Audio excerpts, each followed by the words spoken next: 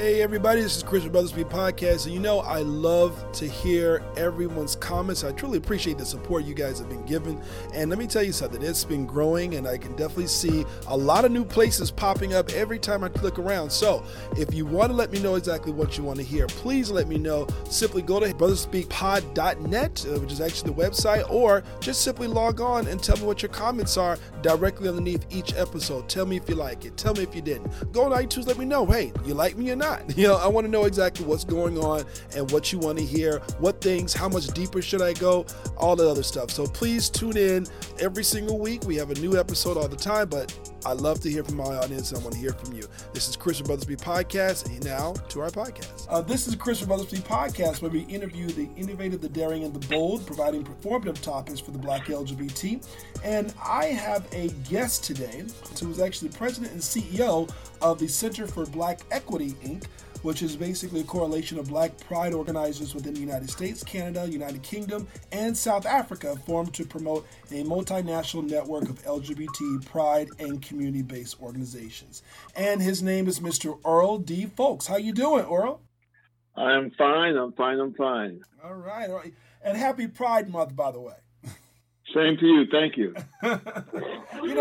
I wanted to bring a representative on the show for particular reasons, because I wanted to find out, when it comes to Black Pride, all the Black Pride organizations and festivals and events that we're coming across the United States, what is the state of Pride right now?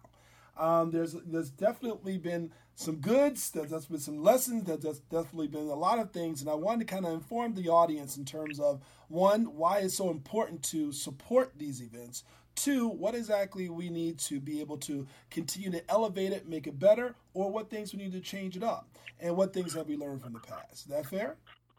That's very fair. And I would have to start off by saying that many people don't understand the roots of Black Pride. I had to run into a situation where someone told me that Black Pride was a celebration of the Stonewall riots of 1969. And it is not. And Black Pride is not the same as Community Pride. It's not a celebration of the Stonewall riots. It's actually a continuation of Black LGBTQ people who've been for years, back into the 20s, creating safe spaces that can buffer them from homophobia and racism. So if you look at the Harlem Renaissance, that's the roots of Black Pride. If you look at the parties that used to happen, that still happen, on Penn Relay Weekend in Philadelphia, the Penn Relays takes place on the last weekend of April. Since the 1880s, there have been parties going back to the 30s that Black LGBT people came together and took over someone's basement and had a basement party. And you look at Atlanta, parties going back on Labor Day weekend from the 60s and 70s. It's a continuation, a tradition of creating safe spaces. And so the state of Black Pride is actually a very interesting question, because Black prides continue to grow, and each year we add new prides on. This year, Richmond, Virginia is doing the first Black Pride. Awesome. That's wonderful. And Alabama and Birmingham, Alabama is renewing a pride. They used to do prides a while ago, Black prides. Now they're starting their first Black Pride in about 15 years. And you look at places like Lexington, Kentucky, that's having their second Black Pride. So it's not just Atlanta, LA, DC, and the big cities. It's the smaller cities, because they need a sense of community, and they want community, and they want to be connected to the people who live in their community. Right. And that's why prides continue to thrive. I can tell you the DC Black Pride, which I'm intimately involved in. We broke all of our records this year. We had over 1,000 people on open reception. Wow. When we used to have several hundred. We had an awards ceremony that had over 350 people, and that we gave John Lewis, a representative from Georgia, the civil rights icon, an award, and we broke our record. We had records at the Poetry Slam. We had a ballroom that divided up into 4 parts, and we were using 2 of the 4 parts. And so many people kept coming, we had to take down the walls to open up the 3rd and the 4th parts. We have over 400 people. So the fact of the matter is, people want community. They also want to socialize with people who look like them and who are part of the community. And Black Pride provides that. Now, some of the prides are stronger than other prides, and some of the prides draw more people than other prides. But every Black Pride is different. And I should also tell you, it's not only sweeping in the United States that prides are growing and being renewed. It's happening abroad. Jamaica has 2 prides. They have a pride in Montego Bay, and they have pride in Kingston. Barbados has a Black Pride. Suriname has a Black Pride. Wow. And Uganda has a Black Pride.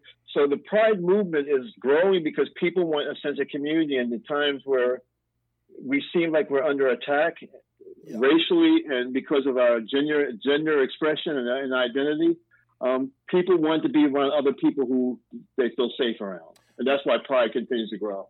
That's one of the reasons why I definitely wanted to talk to you a little about that, because I definitely want to find out when it comes to being in this Trump era, what's necessary, what's the feeling currently right now throughout America and also abroad when it comes to having the Black LGBT and events, because he's definitely, as far as shunning and turning his back on many aspects of just LGBT in general. And then to add on top of that, the type of people that has to be bringing into his cabinet has not necessarily brought in a lot of comfort for a lot of people of color, right, or just LGBT minority groups in general. So I definitely want to kind of find out when it comes to that, has that been any sort of an effect, or has it been an effect in terms of more community support at this particular time? I think it has had an effect. And I think that one of the things that happened after the election, obviously I did not support Donald Trump for president. And when I woke up the next day after election, I decided that I was not going to sit passively by and watch this man undo President Obama's legacy and undo a progressive legacy that's been developing in our country. And that basically is that everyone is protected, everyone has equal access to the institutions of our society, regardless of their color, their race, their gender expression, their gender ID, their immigrant status. And all these things are coming under attack and will continue to be under attack in the next few years. So Black Prides allow our community to identify those people who are potential voters, who are potential candidates. We have many more Black LGBTQ people running and winning all over the country. We have 2 transgender members of our community in Minneapolis who are in city council. One's a trans man and one's a trans woman, who are both Black.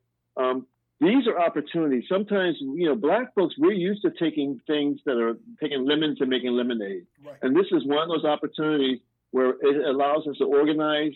It allows us to, I think we took a lot of things for granted. We were comfortable under Obama. We thought it was going to continue, and realized that Trump has stacked the courts. The judges are a little more conservative. And the thing that happened with the case in Colorado, there are going to be more very, very close decisions that are going to impact our rights as Black folks and as LGBTQ folks. So Black Pride allows us an opportunity to organize, and the Black Pride organizers, although most of them are 501c3s, you still can educate people on issues.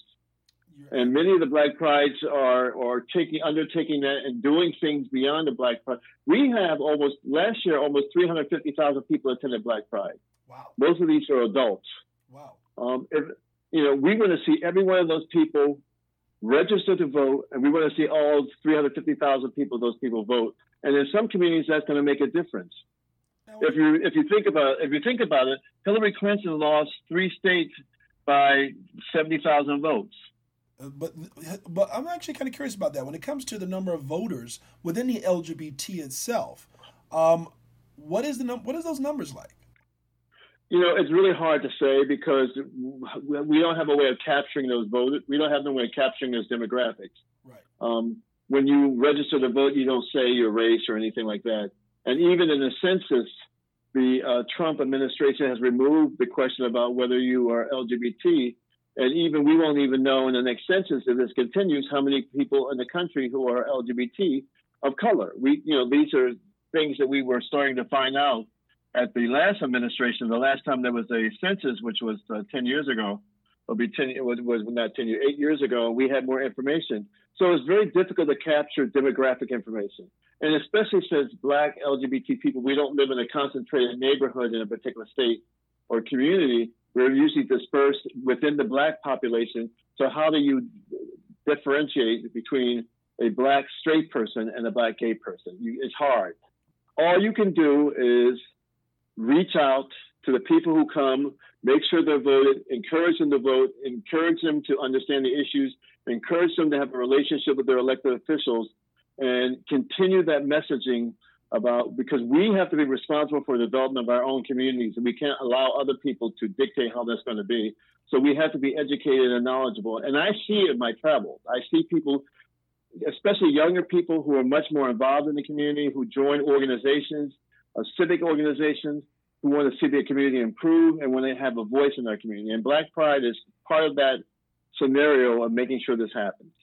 You know, I am kind of curious when it comes to, is that something that you believe that we should be able to capture that data, considering the fact that we're not going to necessarily receive the support of our government? Well, you know, there's an acknowledgement within the Democratic Party, which is the party that most Black folks belong to. And I should say, I'm going to put my other hat on for a moment, but I'm a member of the Democratic Party, and I'm a member of the Democratic National Committee, and I'm the chair of the LGBT caucus of the Democratic Committee, and I'm on the executive committee. And one of the things that I remind Democrats is that gay people vote, and we know that they vote, but we have some statistics in some states. We know that gay people vote Democratic, and Black gay people vote even more democratically. Yes. And the fact that when you do your election outreach, you need to go to these prides. You know they're going to have a presence of Black Pride. You need to focus on Black voters and those voters who are definitely going to the polls. And I think that we need more research, and that costs money. And I'm pushing the party to do more research. Matter of fact, I'm at an executive committee meeting today in Rhode Island. And one of the things I'm going to be pushing is that we put some money and do some polling and some research so that we can get a sense of where our people are and how they're voting and what issues are important to them. Because over the last 10 years, the Black LGBT vote has emerged as a separate voting bloc that needs to be tracked and needs to be encouraged and needs to be supported. Now, when it comes to the emergence of these new Pride events going across America, what have you been educating those who are forming those new events in those cities? What has been the biggest lessons that some of the predecessors in other cities have been passing down to some of the new guys coming up?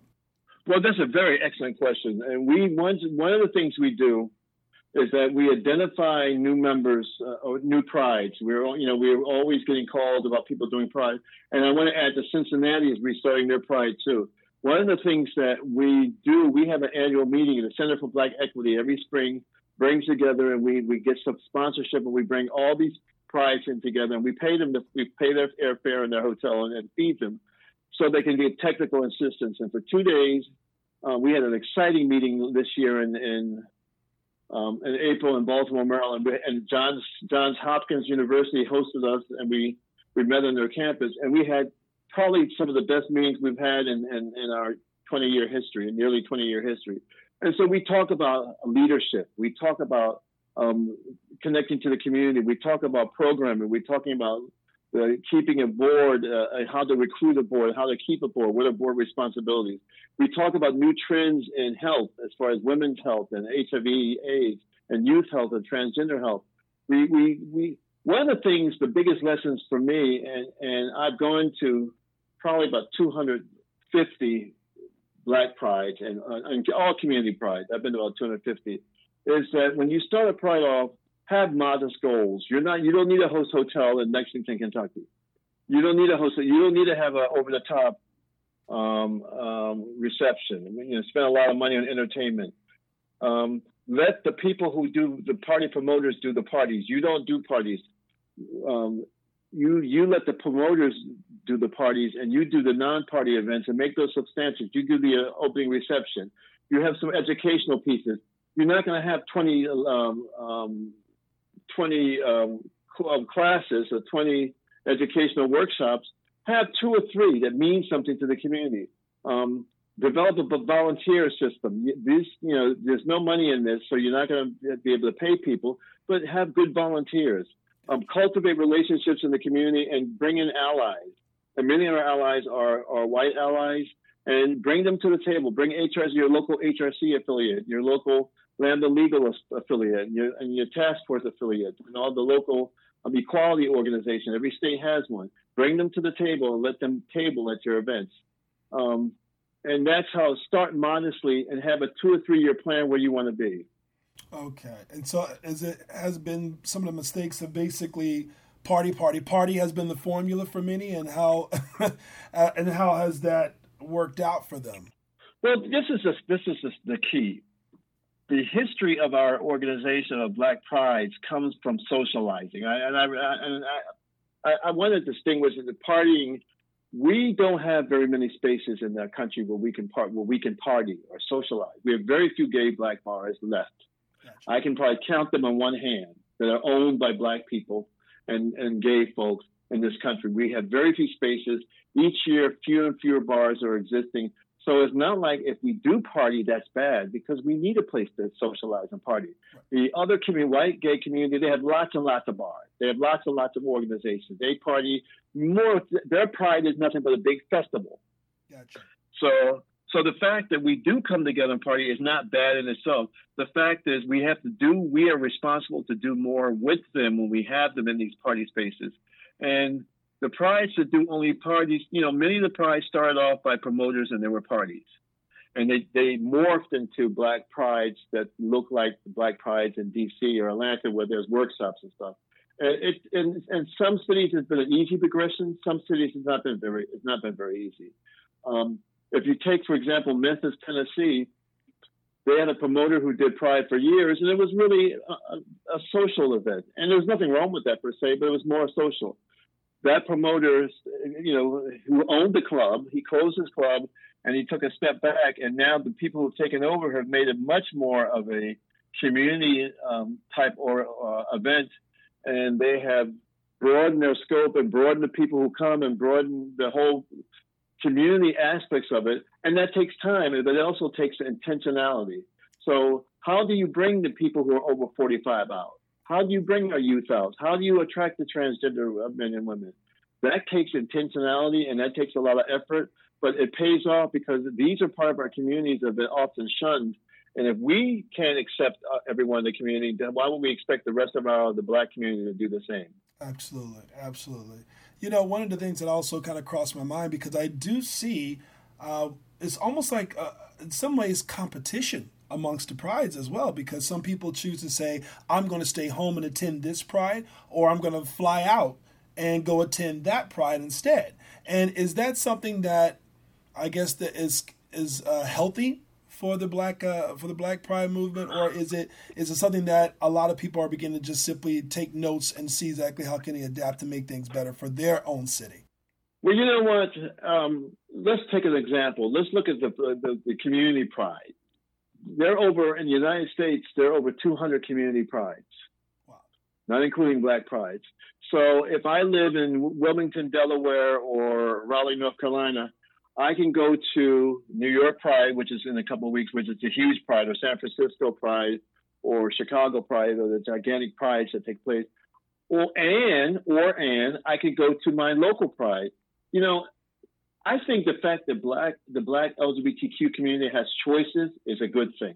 Yes. So you can stay in your own town and you can go to Charlotte Pride if you want to, or you can go down to Atlanta, or you can do both, or you can come to DC, you can come to Houston. You don't have to go to one pride. You can go to 3 or 4. And I know people who go to 5 or 6 prides a year because they have friends, they like the flavor. Some prides engender more of easier to meet people. And so we have choices now that we didn't have before. And as a pride, we have about 43 prides in the United States. I can see prides developing in Milwaukee, Denver, and some other places where there's small Black populations. But Texas has 3 prides. North Carolina has 2 prides. People want their own community. They have their own vision for their own community. So you have as many as you can support, and you can visit others. And I encourage the Pride organizers, especially new ones, to visit the other cities that are more established, so you can get an idea of what it takes to logistically to pull this off. Now, you know what I've also noticed when it comes to the average age of Pride attendees. What do you know exactly what the average age is? Well, we have done. I can give you some snapshots. Okay. The Center for Black Equity and the University of Pittsburgh just completed a year ago a 5-year survey of Black gay men. 6,000 Black gay men were over 6,000 because that's the final number, was less than 6,000. But around 6,000 Black gay men were interviewed. They did a health survey, basically focused on HIV/AIDS, but also other health issues and other determinants of health. And we did it in Philadelphia, D.C., Atlanta, Houston. We went to Memphis one year, and we went to Detroit. And we did it for 5 years. And one of the things we realized that the average age of the attendees, of the male attendees, were 28 years old. Ooh.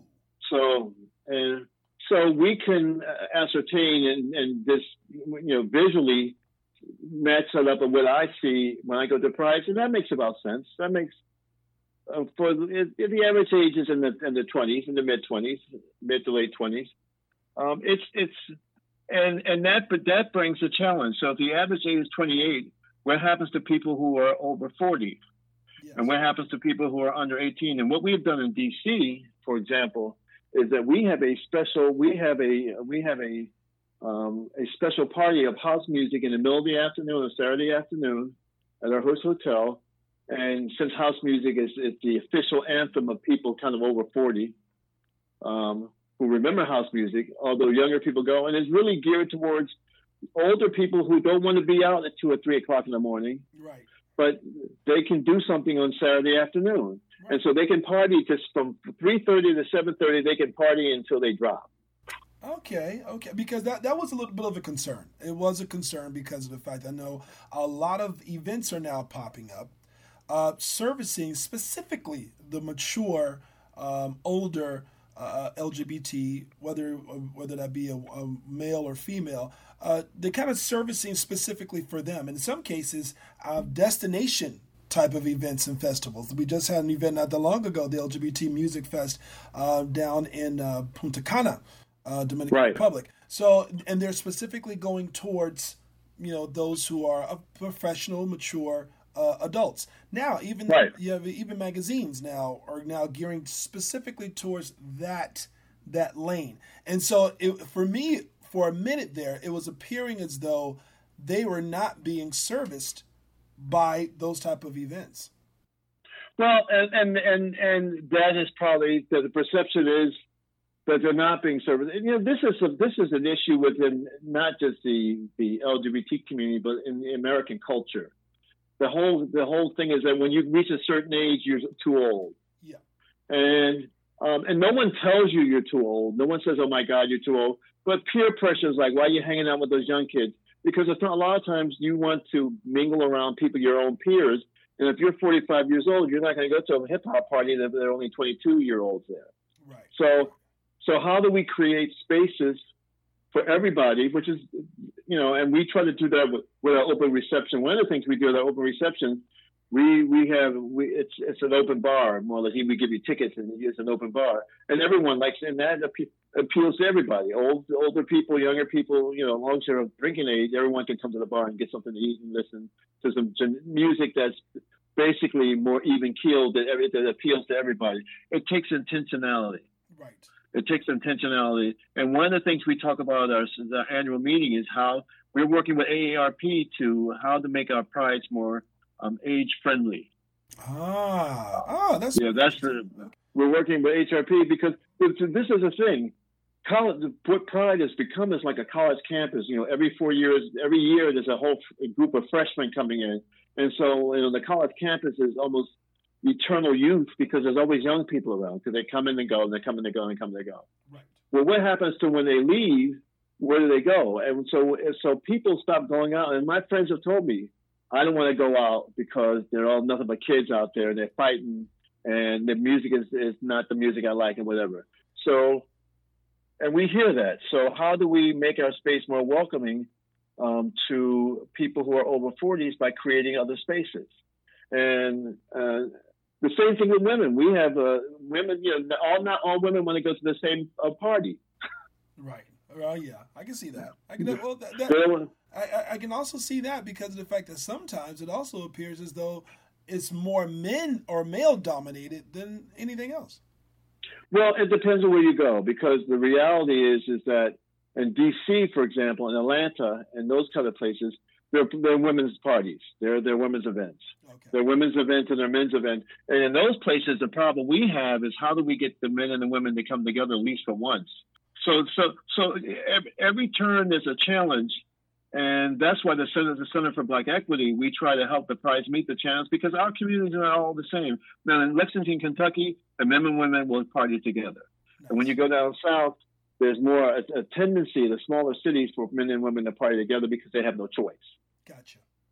When you go to the bigger cities where there's used to more, there's the professional guys, and there's the older men who are professional, and the professional men who are younger. They all want their own space, and you can do that because you have more spaces and you have more people who can organize that. But every city is different. But we understand the challenge. And then let's take a page for the transgender community. We actually had a town hall meeting, our first town hall meeting of the transgender community, and it was packed. How do we create spaces? Because the transgender community said that they're not welcome at any of the parties because they don't see anyone who looks like them. Yes. Wow. So that does kind of bring up an interesting question. How does that get serviced? And on top of that, when you look at the budgets to be able to pull all this off, what's considered to be reasonable for a first-timer, and what's considered to be reasonable for someone who's been doing it for the past 10 years? Well, it depends on where you are. It depends on where you are. The fact of the matter is all the Black Prides are underfunded, as are most Black institutions. Let's be honest. Black HBCUs are underfunded. This is the joy and the imagination of the Black mind.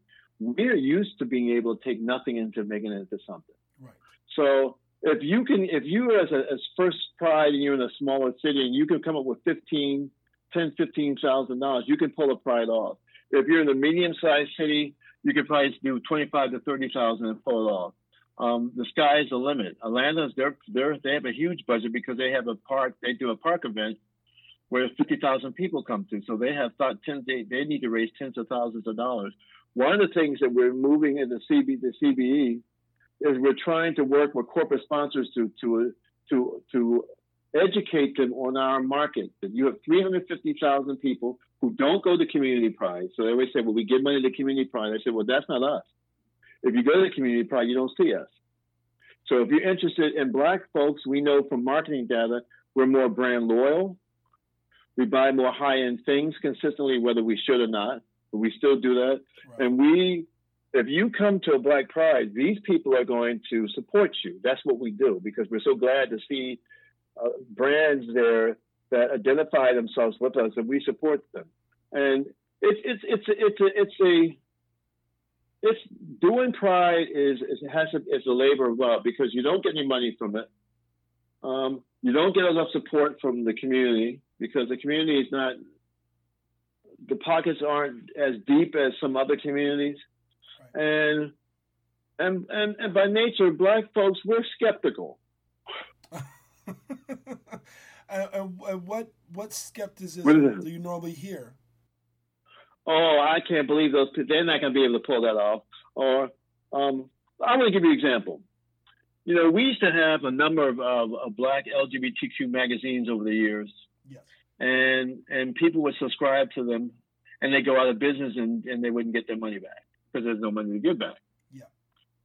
Yet every once in a while, a new magazine comes out, and people still subscribe to it, and they complain about subscribing, and they say things like, "Oh, I know I'm not going to get my money out of this, but I got to support it." the fact of the matter is we have no support. We have no choice but to support Black LGBTQ entrepreneurship because we have so little of it. And one of the things that I want to see Black Pride work with, and the National Gay and Lesbian Chamber of Commerce is very open to this. How do we support and foster entrepreneurship in our LGBTQ spaces? Because the fact of the matter is, we don't have money to give that way because we don't have the businesses to generate those kind of funding, like some of in the white community. And we have to, and this is a generational thing. It's not going to happen overnight. But the fact of the matter is that we have to encourage business. We have encouraged, because the only way that Black trans people are going to be ever hired is if we hire them ourselves. The truth be told. And that is actually true. You're absolutely right on that. Because we keep expecting someone to swoop down and do something. We have to swoop down and do it ourselves. Well, I mean, I think, and that's what the part that I don't seem to understand in terms of, that belief. We can't, there's nobody else to really depend on at this particular point. So we really have no other options. Now, I know there was some time ago, when it comes to advertisers, because that pretty much helps to fuel and to finance a lot of these Pride events. And I guess I'm not sure. Have a lot of advertisers, have they been reluctant to give, or we've been kind of changing things in terms of finding the smaller business guy versus the larger corporations to receive support from? That's a good question. I think most prides are funded by HIV/AIDS dollars. Most prides get the bulk of their money from pharmaceutical companies, HIV/AIDS organizations, and some white businesses, some white gay LGBT businesses. To do corporate sponsor, for example, we have 43 prides. I'm speaking to a corporation, and I'm trying to sell the prides, and and get a chunk of money, which we get from time to time, as I can divide it up.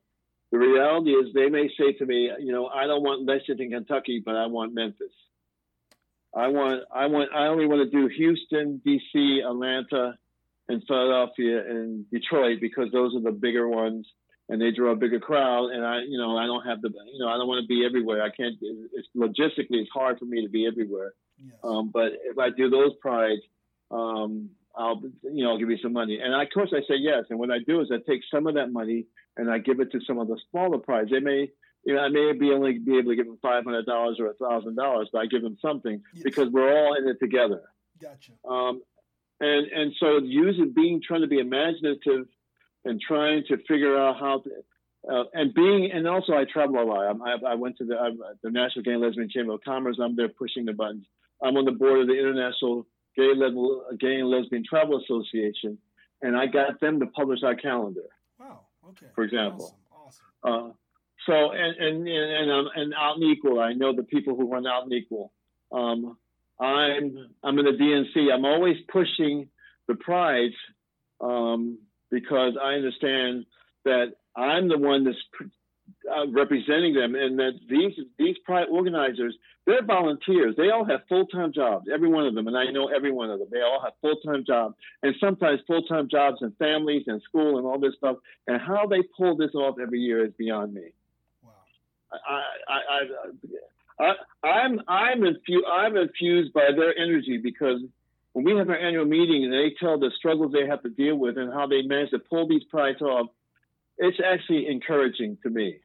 And that's why I do everything I can to bring as much resources and funding and opportunities as I can to build these prides up.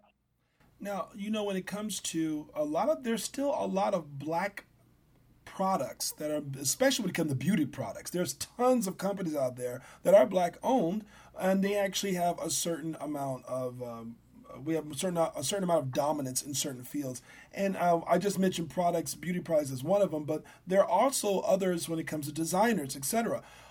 Do you find those particular companies ever coming out to really bring more attention to their product in some of the prides across America?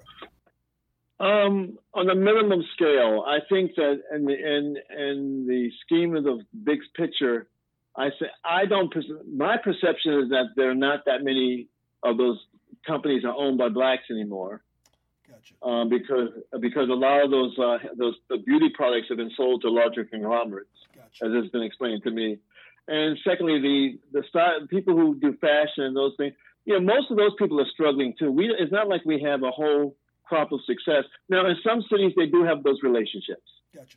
But on a national radar, now, based on what you're saying, I will have someone look into that and see if those things are possible.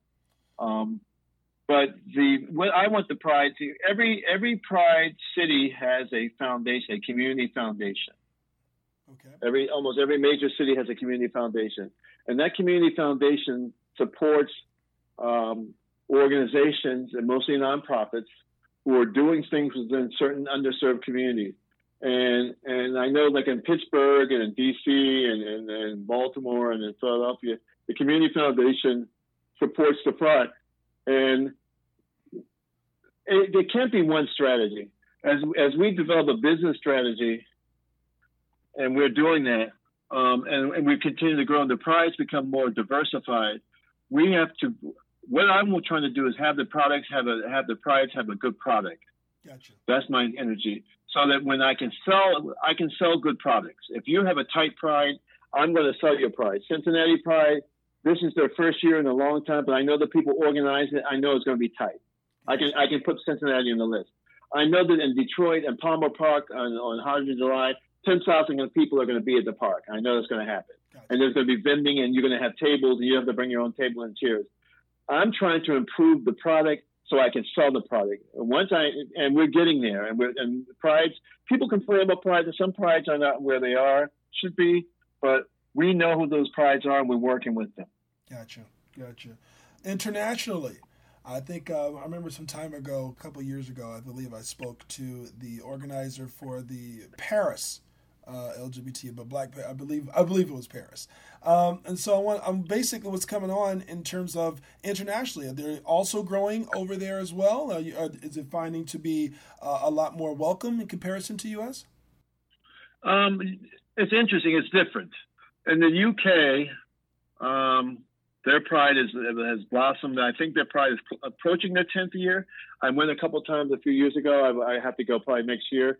Paris Pride is in its third year, and I am going. Awesome. I've gotten reports back from people who've been. They are. We're all in the same boat. We're trying to develop safe spaces. Whether you're in Uganda, or whether you are in Paris or London or Suriname or South Africa or the United States, we're all Black folks. We're from the same roots. We all have the same needs. And what happens over in Europe, for example, and even in the Caribbean and Africa, people come out for a day, and then they go back in. You don't see them the rest of the year. That's their coming out. They go back to their communities.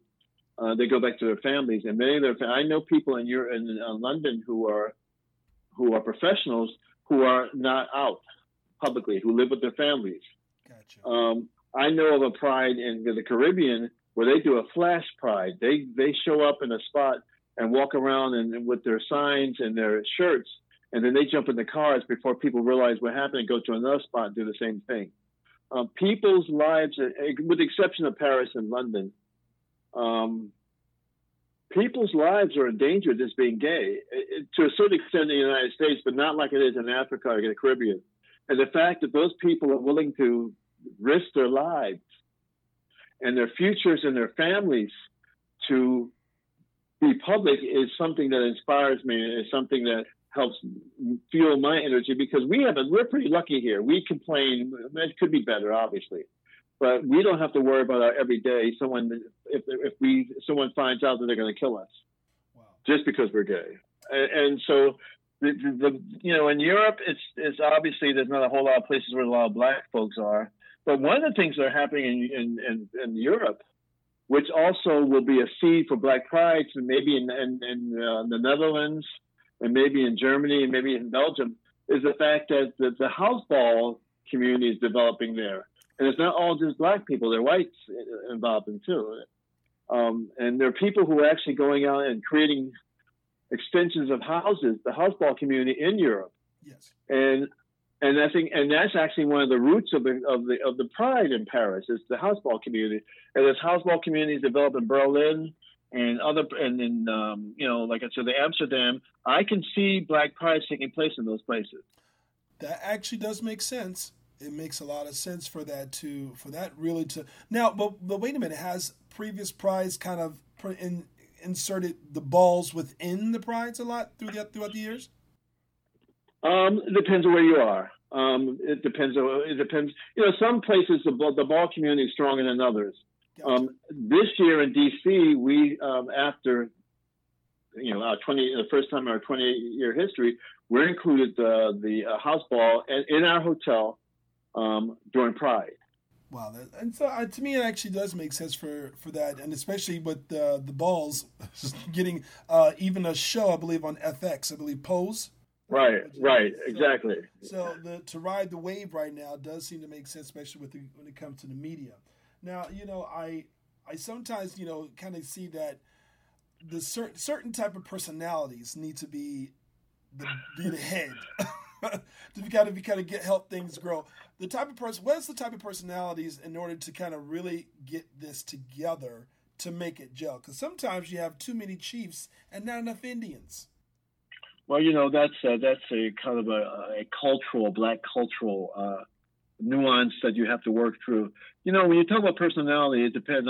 When you look at our meeting and you see people who are teachers and people who are students, and we have all kinds of people, some very effeminate guys, some houseball people, some promoters. The personality is a person who can listen, who can invite people in and work well with people, and who has a vision that hopefully reflects the vision of the community. I don't know what kind of personality. I can't say there's one personality trait. Is that you have to be a person of integrity. You have to be a dreamer and a visionary, and you have to be a leader. And then one of the things that we teach people is leadership. We spent a lot of time this past meeting talking about leadership, what leadership means. Leadership doesn't mean you're bossing people around. Yeah, exactly. You're right. You're not doing piecework in a factory. This is not. You're not screwing on things. You're not making cars. This leadership in our community has a lot of connotation. It comes from the combination of church. It comes from the fraternities and sororities. It comes from leadership is something that not everyone is born with. No one's born with leadership. You have to learn leadership, and what we're trying to do is teach them the right way. We have people who are subject matter experts in leadership and organizational development, and talking to people and making themselves available. One of the things that we're going to implement very soon. We're going to have all the people who are part of our network are going to be given mentors. Wonderful. That is wonderful. And I mentor about 10 people now, and we're going to spread it out a little bit. We're going to have mentors, and we're going to, we're going to give a mentor a couple of people who they can work together. And this be available to call, because most times people just want to hear. So when I talk to a Black Pride organizer, I know I'm going to be on the phone for 2 hours. I know I'll be on the phone for 2 hours. I know that, and so and there's nothing, and I don't have to do it all the time, but I want to have them have access to mentoring and problem solving, because most problems that these people have can be resolved a lot differently than sometimes they are. If you catch them at the beginning. I do want to know exactly what's your thoughts on Pride for the next 5 years. Pride for the next 5 years. Well, that will take through another presidential election. Okay. I think as we start to understand and start thinking the language of inclusion, and looking at and not forgetting those people who are over 40, and not forgetting those people who are under 18. And the transgender community, and we truly start redefining what community looks like and get comfortable around one another. I think Pride will continue to grow and expand. And I think it will mean, and one of the things you have to consider is when you go to some of the smaller cities, like you look at Lexington, Kentucky, or you look at some of the, Memphis, which is not a big city, but it's a smaller city. The Pride voice is the only voice for the Black gay community. So it's not just putting on an event; it's actually being relevant throughout the year, and so if you're relevant throughout the year, when you get to Pride, it's a combination of the year's work, and so I see Pride becoming much more relevant in the day-to-day activities of our community.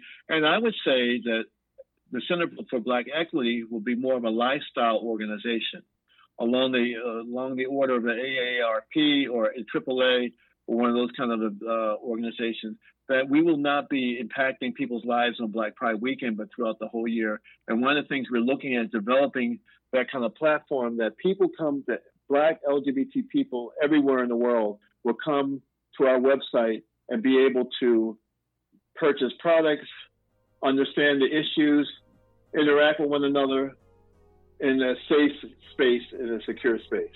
President CEO of Center for Black Equity, Mr. Earl Folks Jr., thank you so much for coming to Brother Speak Podcast. I really enjoyed talking to you, and I'm pretty sure a lot of people have definitely become a little more educated. And definitely what I'll do is send out some information regarding to where they can actually go, which is the centerforblackequity.org. Is that correct? That's correct. And they can also find your information there. So I'll definitely make sure all of your social media, the website, etc. is included in the podcast. Again, thank you so much, Mr. Earl Folks. And this is Chris from Brother Speak Podcast signing off. You guys have a wonderful day. Thank you. One last thing, guys. Remember, go ahead and follow us on Instagram, which is Brother Speak Pod. Tweet us, Brother Speak Pod. And yes, Facebook. Guess what? Brother Speak Pod again. You become a follower. Let me know exactly what your comments are. Tell me what the things you want to hear. I would love to make sure we put those things on the show. Thank you again for following, and thank you again for listening to Brother Speak Podcast.